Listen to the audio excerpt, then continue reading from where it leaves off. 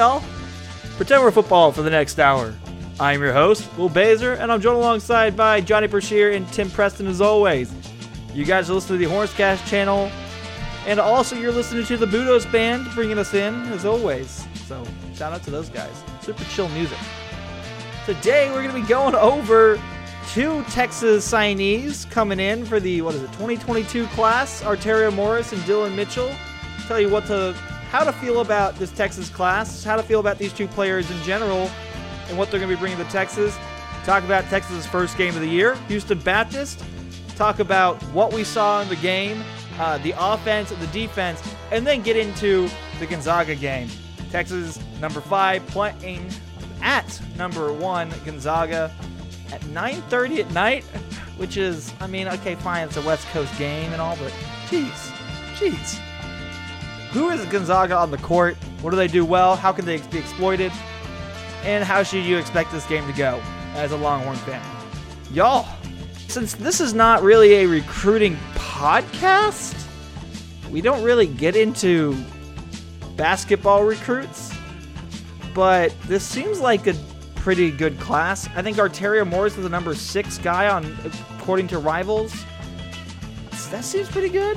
And Dylan Mitchell, all I know about Dylan Mitchell is when I watched his highlights, one of the first ones is him missing a between-the-legs dunk, and they cut it right before he misses it, but you can still see it's not going to go in, and they left it in the highlights. So that's what I know about these guys. You probably know more than Johnny and I on these two guys. What did Texas just get? Good evening, everybody, or good day, or good morning, or whenever you listen to this. Hope you're doing well, everybody. So, we'll start with Arterio Morris. He is a former Memphis recruit, and he decommitted during COVID, and he's probably, I guess if I could say why I'm most excited about him, he's kind of like a really athletic Jacobin Brown. Maybe not quite the shooter consistently that Jacobin had been occasionally, but a really, really, really good offensive player. Super athletic, super athletic, a huge competitor. Just a guy that is very skilled, and I think we'll remind a lot of Texas fans of a guy like, I don't know. I'm not sure there's a like for like at Texas that we've had, even with the good point guards that we've had. But he's very good. I think he's a little overrated to say that he would be top 10. I think he'd probably be, in my opinion, would be kind of more like a mid to late teens or early 20s kind of recruit nationally. But he's super good. Good with the ball in his hands. Very physical. Super quick. Explosive in the lane. Long arms. Pretty good decision maker, fine passer, although he, and most of the times that I've seen him play, he hasn't been crazy, like passing people open or whatever. He just makes smart passes, but can be a streaky outside shooter. But again, just a tremendous athlete and someone I think could be an impact player right away for a team like this one. Particularly when we see some of the stuff with Carr and Ramey and Jones, with maybe some of the lack of athleticism a little bit. It's felt like the last couple times that we've watched them play, that will not be the case for Morris. He's a very dynamic athlete and very skilled. So certainly someone that I think will. Maybe you could say like a cross between TJ and Jacobin, but like not like the best of them both, but kind of that side, like definitely plays a Jacobin style of basketball, just very brash and super confident, but has some of that TJ Ford athleticism. Again, not that level, but the best point guard athlete we've probably had since TJ, because he's a really, really good athlete. You're laughing at me, Johnny. You feel like No, sir. Not laughing at all at the fact that you just said a guy who might not be the top 20 recruit is a combination of TJ Ford and Jacobin Brown. Didn't laugh at that at all. It's perfectly defensible. Please continue. Will do. As far as Mitchell, he's cross like, between Tristan Thompson and Kevin Durant, or no, that's a silly comparison. That's not close at all. Mitchell is more of a he's a very athletic wing. He's got great length. He's super explosive as Will was talking about in some of those highlights. He is. I don't know that I would classify him as super raw, but what he does well, he does really well. What he does not as well, namely like shooting and being a very super skillful guy with the ball in his hands. He'll have to work on that. Now, his body and explosiveness would suggest that he's a guy that could probably be a first-round draft pick after a couple years because of, again, just what he's going to bring to the table athletically.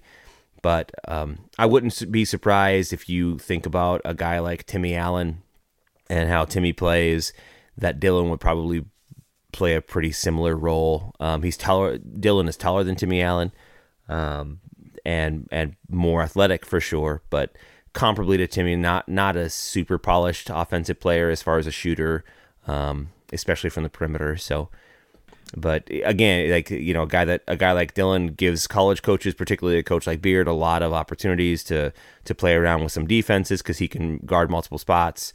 He's great in the open floor. He's someone that you could probably pretty easily as a small ball four if you needed to, and but can also be quick enough and fast enough to play as a true wing. So some of those pieces are going to be interesting to see. But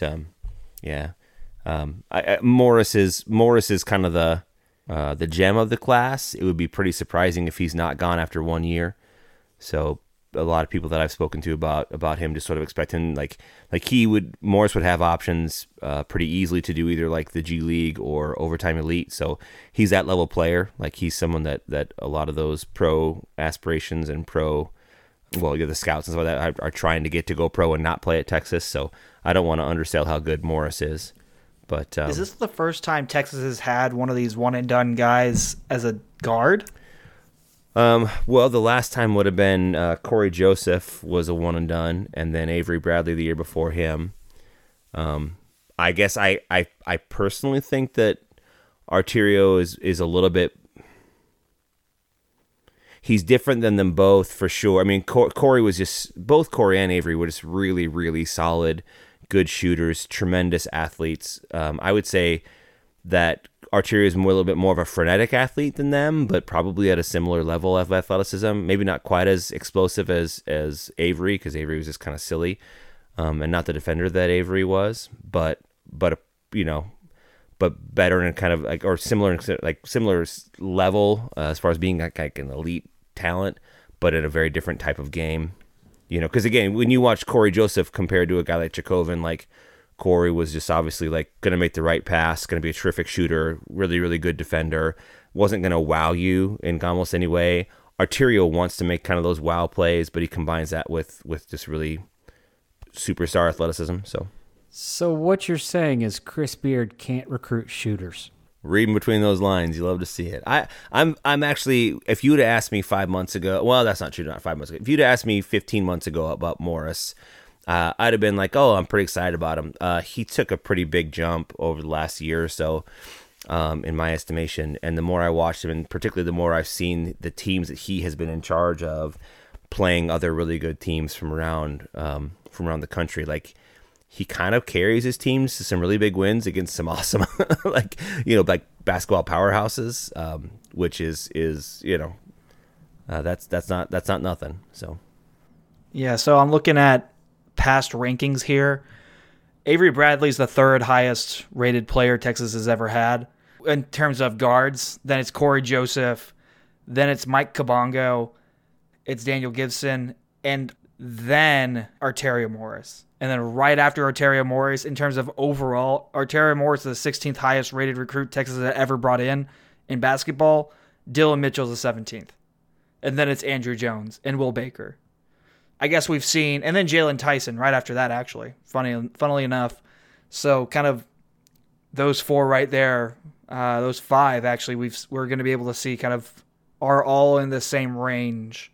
If he's a Daniel Gibson type player in his first year, then hell yeah, sign me up.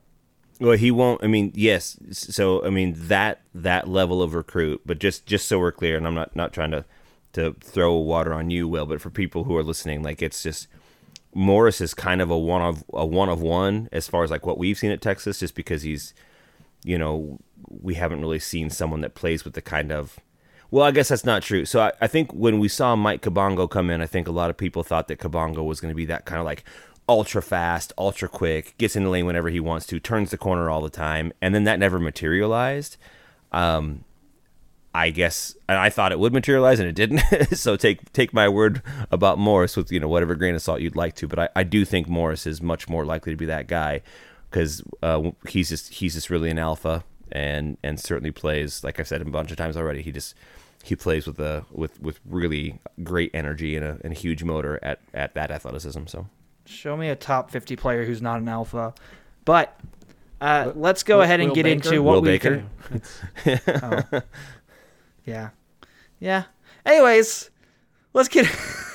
Now that I've been proven wrong immediately, let's get into the Houston Baptist game here. And I want to start off the Houston Baptist game with the crowd that was at the Frank Erwin Center.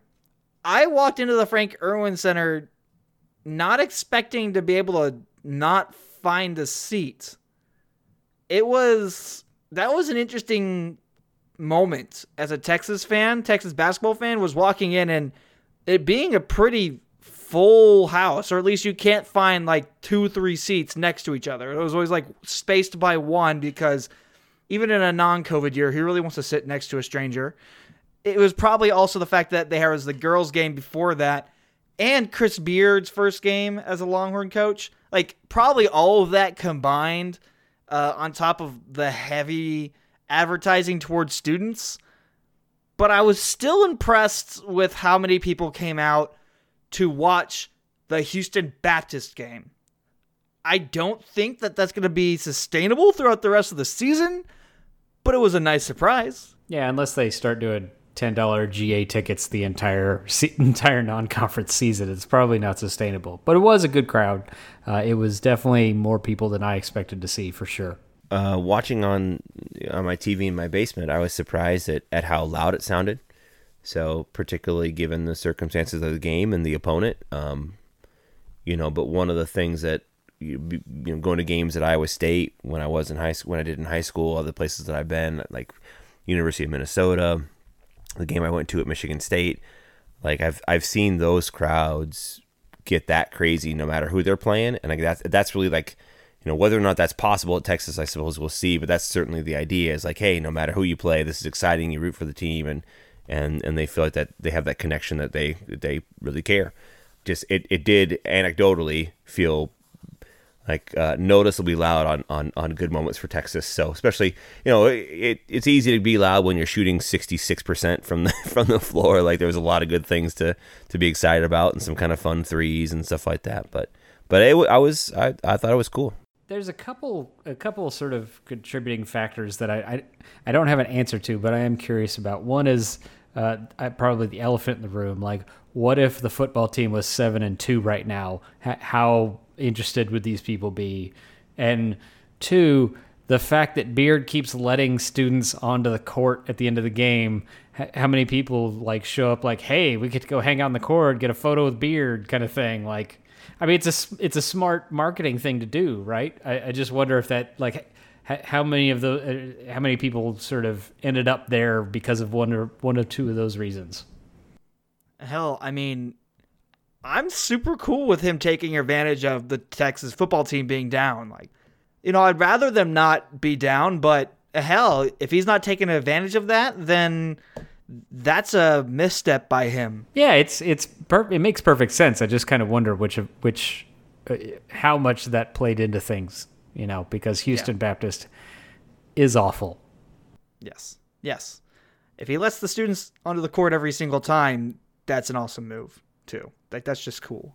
And it's nice to see some of that innovation, or them being innovative and like responsive to young people as far as like what they think would be really cool, especially as we go into what should be a pretty awesome environment next year. So if we can keep some of that energy and that excitement as they move into the Moody Center, that's another reason to feel pretty positive about it. Yeah, I was thinking about the time, like the exact time that Chris Beard came into this program, and it almost couldn't be better. now, obviously, it's taking advantage of that momentum he has where the football team is down.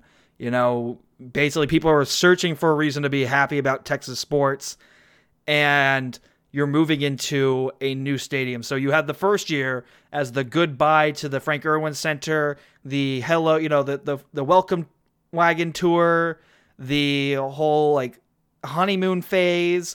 The second year is everybody's excited about the new stadium, and hopefully you did well with the first year given the team that you put together. It's almost lining up perfectly for Chris Beard. It's now a matter of execution for Chris Beard. Yeah, the last 6 years have been a lesson in a dude who his timing has been immaculate at like 3 different stops at this point. Compared to Shaka Smart, whose timing was the worst at all times. Like, that dude was just... I mean, he left at the perfect time. Yeah, the best timing he had was leaving when he left. And that really speaks to his time at Texas. It didn't work out because, my Lord, that man is the most unlucky person I have ever seen in my entire life. But going back into the execution for Chris Beard, let's talk about how Texas did in this game. I mean, shooting 64% from the field, 60% from 3, actually. I was impressed. And that kind of was what got me thinking, like, wow, obviously they're doing it against Houston Baptist, but I mean, Andrew Jones hitting 50%, Courtney Ramey is on fire. I wonder if that's going to continue to be a thing, or, because now he's a senior, right? So hopefully you get a lot more consistency from some of these guys like Courtney Ramey, Andrew Jones, Jace Febris, and I guess even Brock Cunningham. But Jace Febris is the perfect example of a shooter. You recruited a shooter and you let him grow.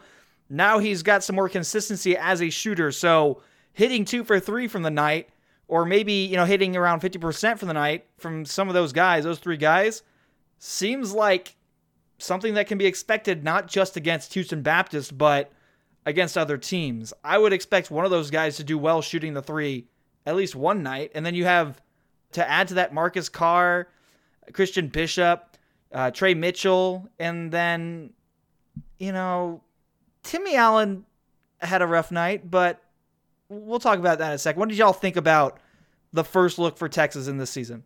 When we spoke about the exhibition game, we talked kind of at length about how we wanted to be thoughtful about not taking too much away from that. But I did enjoy our conversation about some of the passing and the ability of ball with ball movement that we saw in that game, and I think that bore itself out here too. Now, clearly, it would not be a surprise if our season-long 3-point percentage as a team is about 20 points or more less than what it was in the HBU game.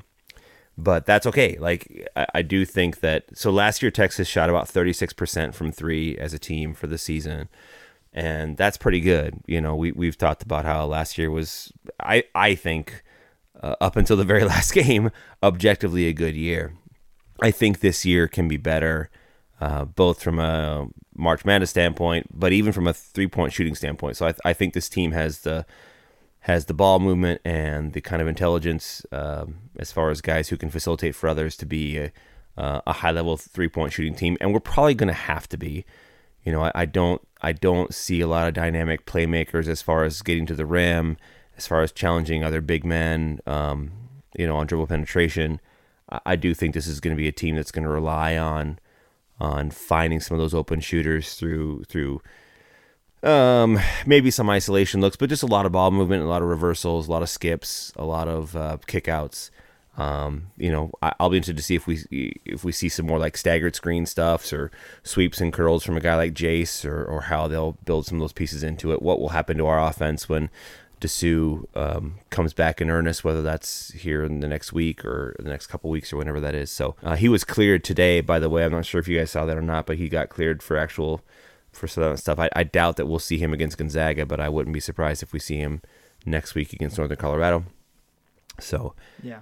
But I think it was good, and I think some of the stuff with with Jason, Andrew, and Courtney in their previous seasons at Texas when Shaka was around and when Matt was around, we've lamented at some of the ball movement and some of the player movement too, not being particularly great under Shaka's offenses, and that's I don't think particularly arguable.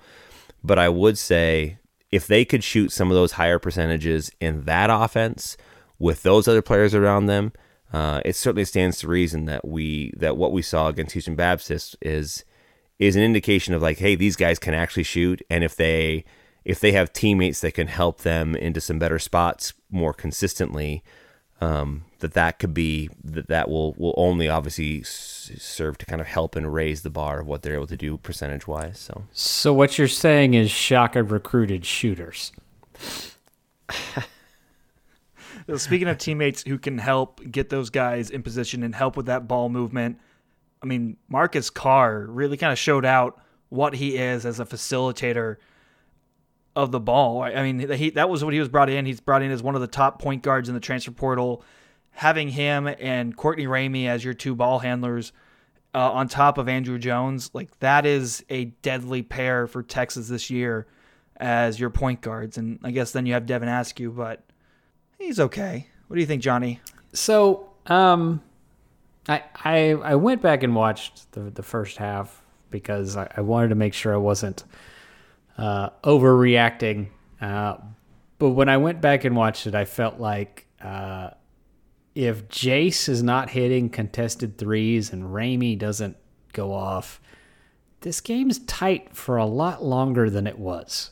I mean, as it was 18-15 about halfway through the first half. So a quarter of the way through the game, give or take.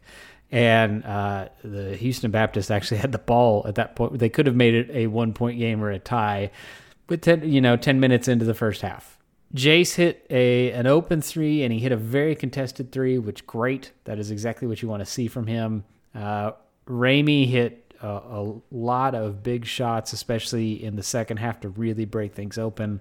But guys like Timmy Allen did not do so hot. The offense had some issues. I mean, as much as Carr is, and I don't want to be too mean here because Carr is clearly, well, maybe not clearly, but he's definitely one of the best players on this team. If not, maybe I would put him maybe second best behind Dessou, but it's arguable where you want to put him. He's definitely the most important player on this team, I think. He had 5 assists and 3 turnovers. He had some possessions where he had 7 assists and 3 turnovers. Oh, it shows 5 and 3 on Ken Palm. So I don't know. ESPN is 7, but okay. Well, if it's 7 and 3, that's better 6. For him. So he's 6 and 3. We'll even the difference. All right, fair enough. 6 and 3, give or take 1. And I'm not trying to be too harsh on him because a lot of this is him and the rest of the team figuring out their positions, figuring out how they interrelate, how they're going to work together. And it's also them doing it against one of the worst teams in D1. So there's a limit here on how much you want to, or how broad a brush you want to paint with. But I don't know. I watched this and I felt like Texas is still figuring stuff out, right? Like the offense, especially, well, maybe not especially offensively, but definitely offensively, they're still trying to figure out what actions work for them because I saw very little of that pick and pop two-man game that they did in the exhibition, which I'd like to see more of.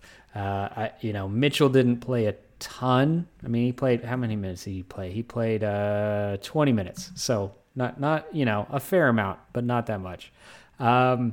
Bishop played pretty well in his time. It was good to see him, do what he needed to do. I just felt like this offense is still they overwhelmed a bad team that, like Tristan Lacan would be, 6th man on Houston Baptist, maybe 7th man, something like that. And so at a certain point, Texas is just bigger and stronger and more talented. So I'm not, this game was never really in doubt, but it felt like it was more in doubt than it should have been, at least in the first half. Yeah, I've been singing the praises of these guys and saying, wow, it's a deadly duo. But there was definitely a lot of sloppy offense and defense on the floor versus Houston Baptist. And as you said, I feel like that's a lot of those guys gelling and working together, or just hopefully figuring it out. I mean, I watched Timmy Allen on the floor. To put it another way, I watched Timmy Allen do something on the floor, and I texted Johnny and Tim immediately and was like, when they talk about walking through a player like a saloon door, they're talking about what just happened to Timmy Allen. Literally, he was sitting there, chest to the guy, let the opponent walk right through him like a saloon door, and then slammed shut and did the little wiggle like a saloon door. Did I paint a good enough picture there? Can one of y'all do a better job of what exactly Tim Allen looked like on that play? It was not a great game for him. He probably got yanked fairly early on because of defensive issues. But I'm watching this defense, and it feels like I know they're technically doing a no-middle defense, but it feels like a pretty spare or pretty forgiving no-middle defense, because like even when they've got a guy at the top of the key, they're not shading him a particular direction for the most part. They're just straight up defending him, which, when it's Houston Baptist, it doesn't really matter because, Timmy Allen is 6 inches taller than that dude and is probably going to be okay even if that guy drives. But like in a real no-middle defense, you're shading him, that ball handler, one direction or the other, right? Whichever direction you prefer him to go. And they didn't do that. And also when they would get a trap on the sort of the free throw line extended, they got beat on that trap a number of times, mostly in the first half. Like, it got cleaned up in the second half. But in the first half, Trey Mitchell got burned multiple times because he would come up for the trap, and I'm almost feeling like what he was doing was he was getting ready to go, like, if what's the best way to put this? Instead of him going for the aggressive trap, he was getting ready to recover back to the basket. And it was like he was doing a sort of trap thing, and then the guy would beat him because he wasn't committed to cutting off the baseline. And so Houston Baptist, again, one of the worst teams in D1, got several baseline drives off that they could, some of them they converted, some they didn't. But like guys like Trey Mitchell, they gotta own that, and they gotta stop that shit. And Timmy Allen had some of that issue. I don't remember who else exactly, but I saw him multiple times where a ball handler would get sort of trapped at the free throw line extended and like kind of hesitate and then keep driving and just blow past Mitchell or somebody. And, between that and the amount of paint touches that Houston Baptist got in the first half, like, I was watching that, and I know it doesn't matter against Houston Baptist, but I'm looking at that and going, Gonzaga is going to torch them if they don't fix that. I would guess I would agree with Johnny on. There's a number of takes I think that he just said that I'm going to kind of maybe add to. I don't think I'm going to refute anything. So a few things. Going back to what he had talked about shading guys and playing different spots on ball, I do feel like I guess I would disagree a little bit that we were shading areas. The issue was we were shading with some pretty shitty spatial integrity. Yeah, that's fair. Like, yeah. So like I'm telling, God bless Andrew Jones. Like I love the guy, but holy gosh, like there were a number of times when like Andrew was shading, but like straight giving up the middle, like truly like giving up the middle, like his. So a lot, if you watch Courtney defensively, and he's just the best defender on the team. I mean, maybe Brock would be, I don't know, but Courtney is the best defender on the team. And when you watch Courtney defend, Courtney does exactly what Johnny was talking about, where Courtney will shade you, but he will shade you. If you look at Courtney's back is always flat to the basket. Like no matter where he is, Courtney's back is consistently always flat to the basket, which is what you want. Like you want to give your opponent an area to go to where you want them to go. Now, usually that's baseline or sideline. Like you're trying to take away the middle, and Courtney can do that. But Courtney always does that where he's going to be kind of flat to the basket, so that he can kind of like he can just move in the same directions that the ball handler can move. Whereas you see Marcus and Devin and Andrew, they're trying to give up those same ideas, but they just, whether it's spatial awareness, whether they just haven't been like haven't been like groomed in that way yet, or what. But like they were truly like their body position was so shitty that they were giving up those angles. So like it makes the offensive player look faster and more capable when they don't even have to beat you to the spot because you're giving them the spot. So that was one thing that I'm again, is that just a reps thing? Is that an ability thing? Is that an execution piece? We'll see. Well, and on that point, one of the better people at that was Jace. Jace, who a lot of people, his freshman year rightfully considered him a minus defender. His defensive ability, or his defensive stance, and his defensive awareness was pretty high in this game. Yeah, and I think that you see his athleticism kind of playing out there too. Like he's got legit length and is like he's a quick twitch athlete for as little as he goes in the paint. Although he had that great assist to Courtney in the first half, I had like that bounce pass. Anyways, I'm really glad he's on the team. So that's cool. The other part that I would say, again, not to shit on Andrew, but okay, like you can say that Chris, like maybe there's an argument that Chris Beard's defense is not charge hunting. Andrew Jones was flat out charge hunting yesterday. There were a few times where he like took some hits around the no charge circle and just like falls over and flops or whatever, and immediately looks to the bench to like try to be like, I did it. This is what we're doing. This is who we are, right? This is how we do things. And it was just like there were a number of funny pieces where it's just like, come on, like just come on. One thing I would also highlight that I didn't hear Johnny talk about, although I'm sure he would point it out like any of us would. The defensive rebounding was just bad. Like it was just bad. So Houston Baptist had 16 offensive rebounds on 33 missed shots. That's really, really glaringly scary, because we're going to go up against a team that has Drew Timme and Chet Holmgren in a few days here, and they will be much more capable than Houston Baptist. Like their power forward is not 6'5", 240.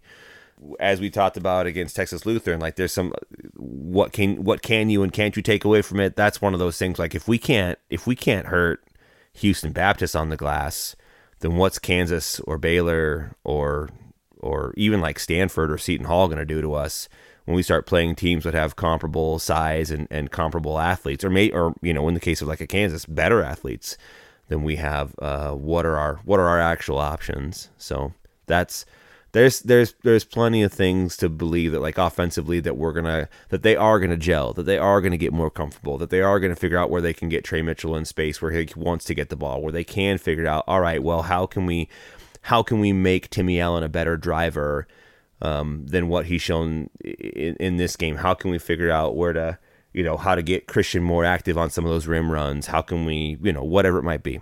Asterisks, hopefully. Yeah. And how can, and defensively, there's some of those questions too, but there's also some questions like, I don't know that Andrew will ever be a defender at the level that you would think a Chris Beard defense would need for him to be, because like we're just going to ask him to do some stuff. Like if we keep running this defense, we're going to ask him to do something that I just don't know that he can do.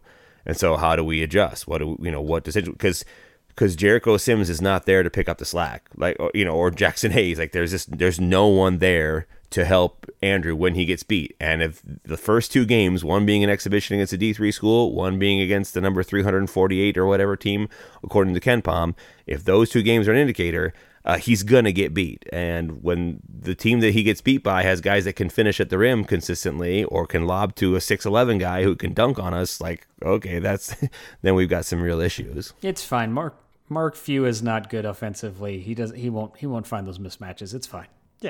Yeah, we're good. Well, let's speak about Mark Few's team here. Gonzaga. I looked it up. Who are they on the court? Like I've seen them. We obviously watched. No, I didn't watch the national championship. I really didn't watch that game. We know who Gonzaga is. It's the royal we. Yeah, we. Just for the people who don't know. What do they do well, and where can they be exploited? Or it be exploited at all? Like, is there a place where they are weak? What I would say is that their weakness is that they are not as good a shooting team as they were last year. Like Corey Kispert going off to the NBA means that they are going to be more mercurial from deep than they were, because he was just a knockdown guy, and he benefited greatly by being the third or fourth option on the team. And so he just, he just sort of sat out there and knocked down threes like crazy. And he did a great job of it. Gonzaga is going to be probably the best team Texas plays all year.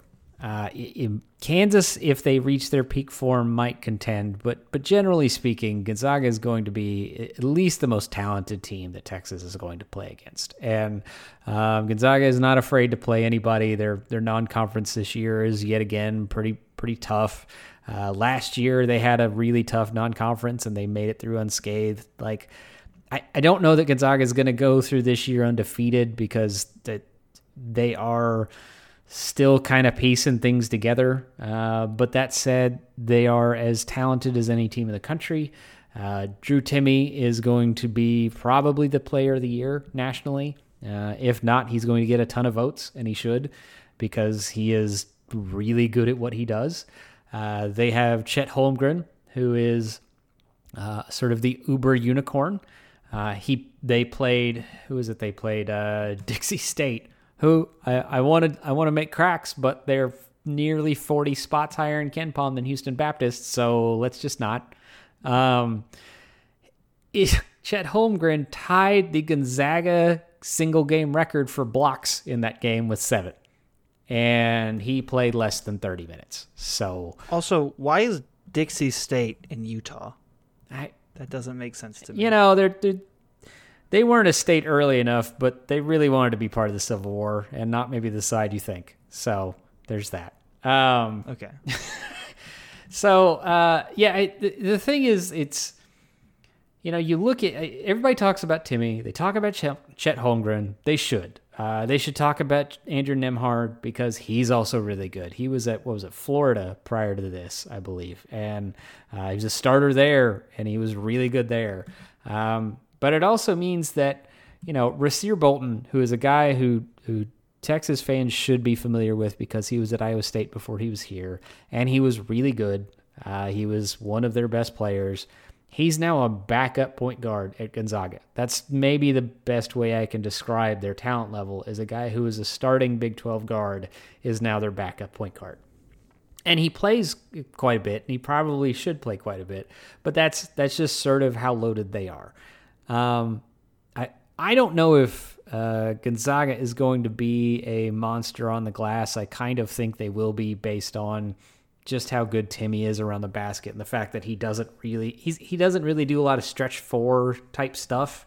He's generally closer to the basket than anywhere else, and he's got such a refined low post game that he's going to give Mitchell or Timmy Allen or whomever a real test down there. Holmgren is going to be...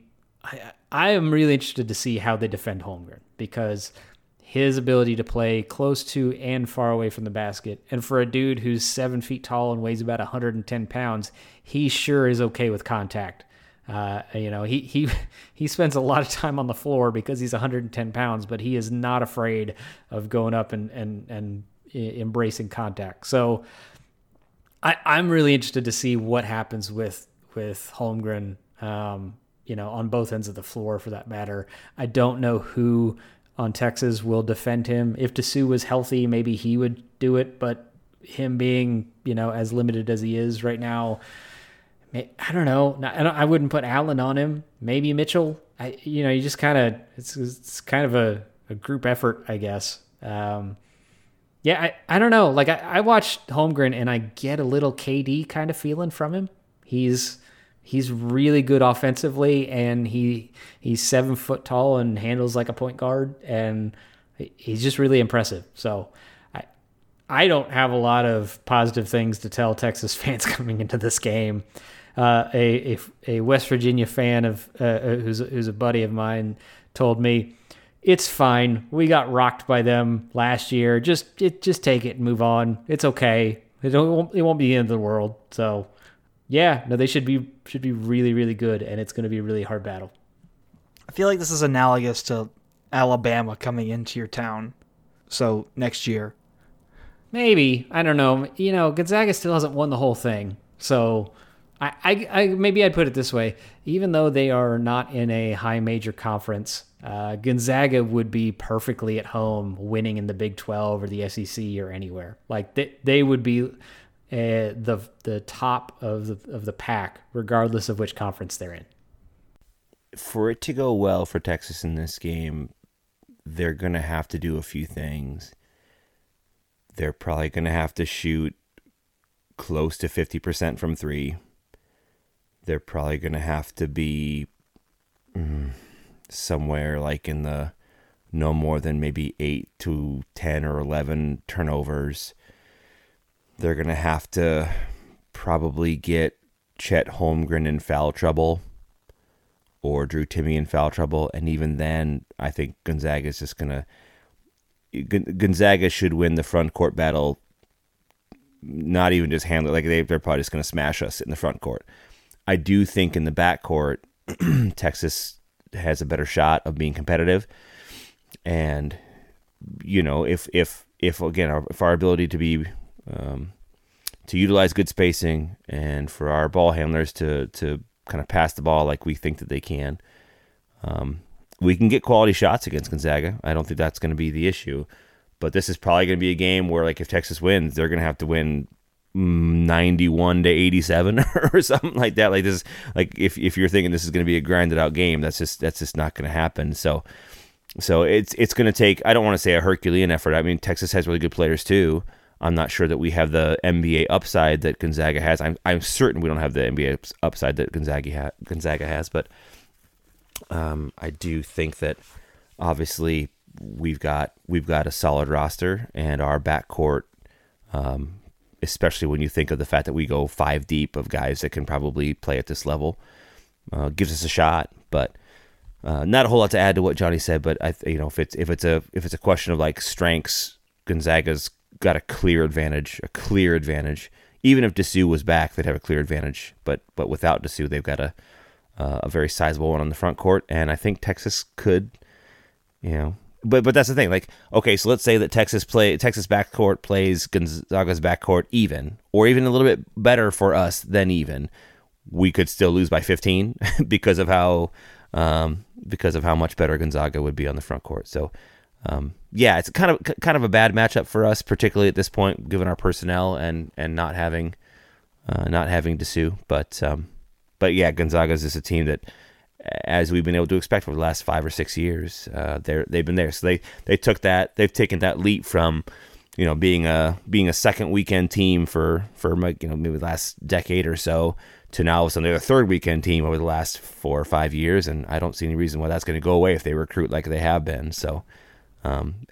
Keeping a guy like Drew Timme who could have certainly left last year just shows that they have a pretty cool environment, and it must be fun to be a basketball player there at Gonzaga, and so hats off to him. And I think I don't know if I can, maybe I might be overstating this, but the fact that Mark Few spent the entire offseason thinking about getting shit on by a team that played a no middle defense plays no small part in how he wants to take on somebody with a ostensible no middle defense and shit all over them. So I really think he probably had this game circled about 5 minutes after the national title game.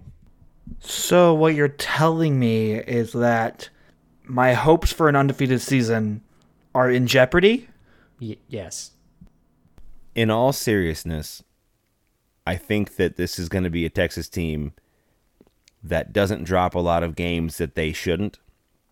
I really think that because of the depth and the skill at the guard positions and the leadership of a guy like Marcus Carr and Courtney Ramey and the skill of a guy like Trey Mitchell inside, I do think this Texas team is going to be a handle their business kind of team after what I've seen so far, unless there's a big jump start in there somewhere as far as, like, again, how comfortable they get together or whatever it might be. I think really good teams will simply beat us. Against the best teams on our schedule, I'm not sure that we're a win against them. I don't think that we'll drop bad games to someone who's not very good, or I think that, like, we'll take care of business even against decent teams. But I'm going to struggle, at least right now, to see how this roster and these guys with some of our athletic deficiencies and some of the issues that we have defensively, how they beat a team that really can throw waves of high-level playmakers at us, or somebody like that has a really good interior game. So, I mean, who knows? I've been wrong lots and lots and lots of times, but I'll be interested to see that. I think this is probably a good year for Texas to be sort of this way, because even if they are sort of as Tim describes, they're still probably going to be third in the Big 12. They're probably going to be a 4 seed, and they're probably going to have a good shot at making the Sweet 16, which is a solid year. It's not up to what Beard is selling or what fans are expecting, but that's not the worst outcome, especially given the last handful of years. Yeah, I was going to say, I don't know if Texas fans are asking for anything more. Yes, they are. Yes. Let me finish. I don't think Texas fans are asking. Gotta finish. Okay, aren't asking for anything more than just being, winning the games that they're supposed to win. That at one point will be every game is a game that they're supposed to win, but at this point that is not. Like, it's just right now the bar for every game they should win is like medium, but there's going to be a point where it's crazy high, as Texas fans do. Yeah, well, I mean, they've definitely already jumped on the, Texas should win the Big 12 kind of thing. And in part, that's Beard's thing, right? And he's not shying away from it. That's just football. Well, that's carryover from football. Yeah, I mean, it's, to Texas fans love winning. And so they're going to want all the wins they can get, and they don't care if it comes against Houston Baptist or whoever. They want wins. And then they want rings, and then they want banners. Hashtag birthright. So, if Texas wins this game against Gonzaga, sorry everybody. If Texas wins this game against the Gonzaga, what does that look like? They get Holmgren in foul trouble early in both halves. Well, Holmgren or Timmy in foul trouble early in both halves. And our backcourt players just shoot lights out. So I think it's going to be a pretty fast-paced game. So I think there's going to be a lot of opportunities for some pretty good tempo. But if you came to me and said, hey, those shooting numbers we had against Houston Baptist? Surprise, we had those against Gonzaga. Then yeah, it's a winnable game. I mean, we're good, man. We've got 5 backcourt players that can move and pass and dribble and some really good shooting ability. Do I think that we can shoot like that against them? I doubt it. But if we did win, that would be the most likely one for me. Is that our backcourt just combined for 65 points or something like that. Chris Beard meets Mark Few at a bar at 5:00 on Saturday. Is that a possible option? That's my option, because then Mark's going to insist on driving to the arena, and we've seen how that works out for him. So, but what does that look like on the court, Johnny? Probably a pretty drunk Mark Few. I'm pretty sure that Chris Beard has sworn off beer, so I'm not sure that he's going to be going to bars. Yeah, he's sworn off beer. He didn't swear off alcohol. Like, Tim has also sworn off of beer, but he just drinks Jack and Coke. So Jim and Coke. Jim and Coke. Excuse me. Thank you. All right. Thank you. Yeah. Put respect on the name. I really think that we could play terrific and lose by double digits. Yep. Like I think that we could play a very good game and it ended up being like 11 or 13 after, an end of the game free throw shooting contest for Gonzaga or something like that, right? So that's probably a pretty plausible one for me too. Like I'm expecting it to be not super close at the end in a negative way for us. So assuming Texas doesn't win this game, what makes you happy? I mean, I think I'm never happy when Texas loses, right? I would be happy that it maybe draws down some of the hype to a relatively reasonable level. That's not in the game, but it would be good to be like, okay, Texas is a very good team, but they're not Gonzaga, right? Which is, that's a reasonable place to put it. In terms of in-game, if they're able to execute a coherent offense, actually, let me flip it. If they are able to limit Gonzaga defensively, that will be a leap that I have not seen them yet make. Like if their defense is actually keeping Drew Timme touches to a minimum, or keeping Chet Holmgren out on the perimeter where he's not getting to the rim much, that would be good. Anything that shows that the Gonzaga guards are not getting paint touches, that's probably a decent result. Because thus far, we've seen Texas Lutheran and Houston Baptist get paint touches in the first half pretty regularly. So it would be a step in the right direction if they were able to limit Gonzaga's ability to get to the rim.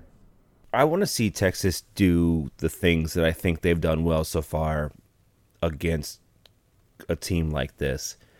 I want to see, can Trey Mitchell, so I don't think Trey Mitchell is going to be a guy that you give him the ball at 26 feet and say, hey, break him down, big fella.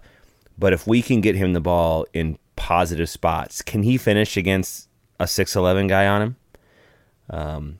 If so, this is going to be a good year. But like we've seen that he can finish against a 6'5" guy. Can he finish against a Gonzaga big man when he gets the ball in a good position? Again, like not like create something out of nothing, but if we can find ways to get him the ball in a good position, can he finish? I've talked over and over about the ability of our perimeter players to move the ball well and find open looks. Can we do that against Gonzaga? So I'm not looking for us to show new wrinkles or do some brand new things that we haven't seen yet. Like I just don't think that's going to be the case with a team that's this veteran and that has played for this long. Like I don't think that Jace Febres is going to show us a bunch of new wrinkles. I'd love for him to like develop some type of like back to the basket game or somewhere where he can be more of a dribble penetrator. That's just not going to happen. Like we've seen enough of him that it's not going to be the case. So what I'd like to see is can we repeat some of these really positive things that we've been doing so far against, again, the teams that we've seen them play against?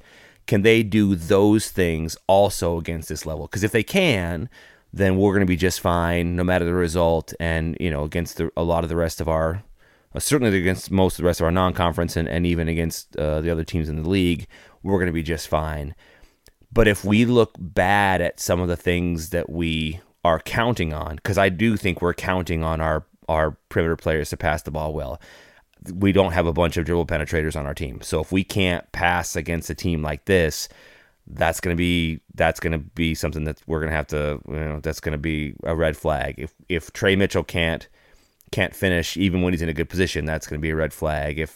If Courtney and Andrew or Jace can't hit open shots against a team that can close out like Gonzaga, okay, then, we're going to have some problems. So as long as we can do the things that we do well against anybody that we play, and certainly, doesn't get a whole lot better than Gonzaga, hey, cool. But yeah, that'll be a box that I'm excited to see checked if we do check it. Cool. Last thing, we're not going to have a football podcast this week. Do y'all have any football takes? Texas should win more games. I want to know more about the monkey. In fact, you cannot tell me enough about the monkey story. I want like a 30 for 30 on monkey trick or treat gate. And everything that happened. Make a 8-part OJ Made in America out of the monkey story. That's what I want. In my experience with high level athletes, they're all awkward. They're all awkward. Maybe football is the one sort of outlier, but in basically every other sport, the amount of time and attention to detail it takes to get really, really good at those sports, I don't think people quite understand. So I thought I was a hard worker. Like if you had asked 18 or 17-year-old Tim, hey, do you work hard at tennis? Do you work hard at basketball? I would have said yes. And then as I was around those games more kind of as an adult, I realized how hard I did not work. Like I did not work that hard. What I thought was a lot of time and energy was not. And as I have been a teacher, and as like we've had some kids, like like Jared Utoff has been in the NBA or the G League for like the last decade. So I've and he's a kid that I was around a decent amount when he was at my high school. I've had baseball All-Americans at my high school. We've had different kiddos that I've taught or coached in different capacities that are super good athletes, and consistently they're just different than normal humans. Like, not that they're like better, of course, but it's just a little bit different. And And while that is the case, what's really frustrating when I watch Texas football is it feels like, in my experience talking to a lot of those guys, you can kind of tell how guys are wired. You can just tell, like, okay, a lot of times those athletes are pretty blunt because they spend so much time on their sport, and you can, like, it's like the psychoanalytical stuff is not that hard. It's just, I don't really think it is that hard as long as you're being like thoughtful and conscientious when you're talking to these kiddos. I'd love for Texas football to win more games. I would love to watch us and feel like, wow, what an impressive display. And, they so innovative offensively and so solid defensively. Like, that would be fine. That would be great. And I would love to see that stuff. It just really looks like Texas lacks a level of mental toughness that is just like, why do we have these guys? Not that they're not really capable players, but like on some of like why are we bringing guys that have these sort of emotional deficiencies of like being able to, like, hey, you play football. Like, there is no more physical sport in the world save, I suppose, wrestling. Why do we have some of these issues as far as we can't identify guys that are going to really fight hard and stay with that belief or whatever? It just, I don't know. I know athletes can be weird. I know that identifying talent and understand that stuff is not easy. But what the hell is it about our team and our program for football, especially when you compare that to the excellence that is absolutely everywhere in this athletic program otherwise? What is it about football that is keeping us from identifying guys that, like, yes, we can be good players, and we can be emotionally and mentally there even when times get tough? Because I'm kind of sick of watching Texas football fold over and frickin' over. That's just, that's deflating. On that positive Tim note, we're getting it off there. Thank you for pretending we were football for the past hour. I've been your host, Will Baizer. You guys can find me on Twitter at WILLBAIZER. More importantly, the co-hosts, Johnny Brashear, where can we find you? You can find me on my Substack, bitterwhiteguy.substack.com. You can find me on Twitter at bitterwhiteguy. I'm also on Reddit occasionally. I'm in Will's Discord because that's a thing that the youth does. And so I am now there because I am one of you. Yeah, and we also have a Patreon, the Hornscast Patreon, and thank you again to Brittany M. and Cole C. for being huge supporters of the show. You guys are awesome, awesome people. And if you got any extra cash, I also have a Patreon. I'm just saying. Tim. Yeah, on Twitter at Inside Texas Hoop, no S. At the very least, you will, if you follow me, you will get notifications from InsideTexas.com when I have posted some type of article. And then at InsideTexas.com. Awesome community. We would love to have you. Let us know what y'all think about live shows, because that's something we're toying with. But, Tim, you didn't give me a movie quote. Well, I want to ask you a question, straight out, flat out. And I want you to give me the honest answer. What do you think the chances are of a guy like you and a girl like me ending up together? Tim, that's my favorite Rudy quote of all time. I really appreciate that. All right. Thank y'all so much for listening to us idiots talk about Texas basketball. We will see y'all next week. Hook 'em. Hook 'em. So last week I stopped my recording too fast. Should I still be recording?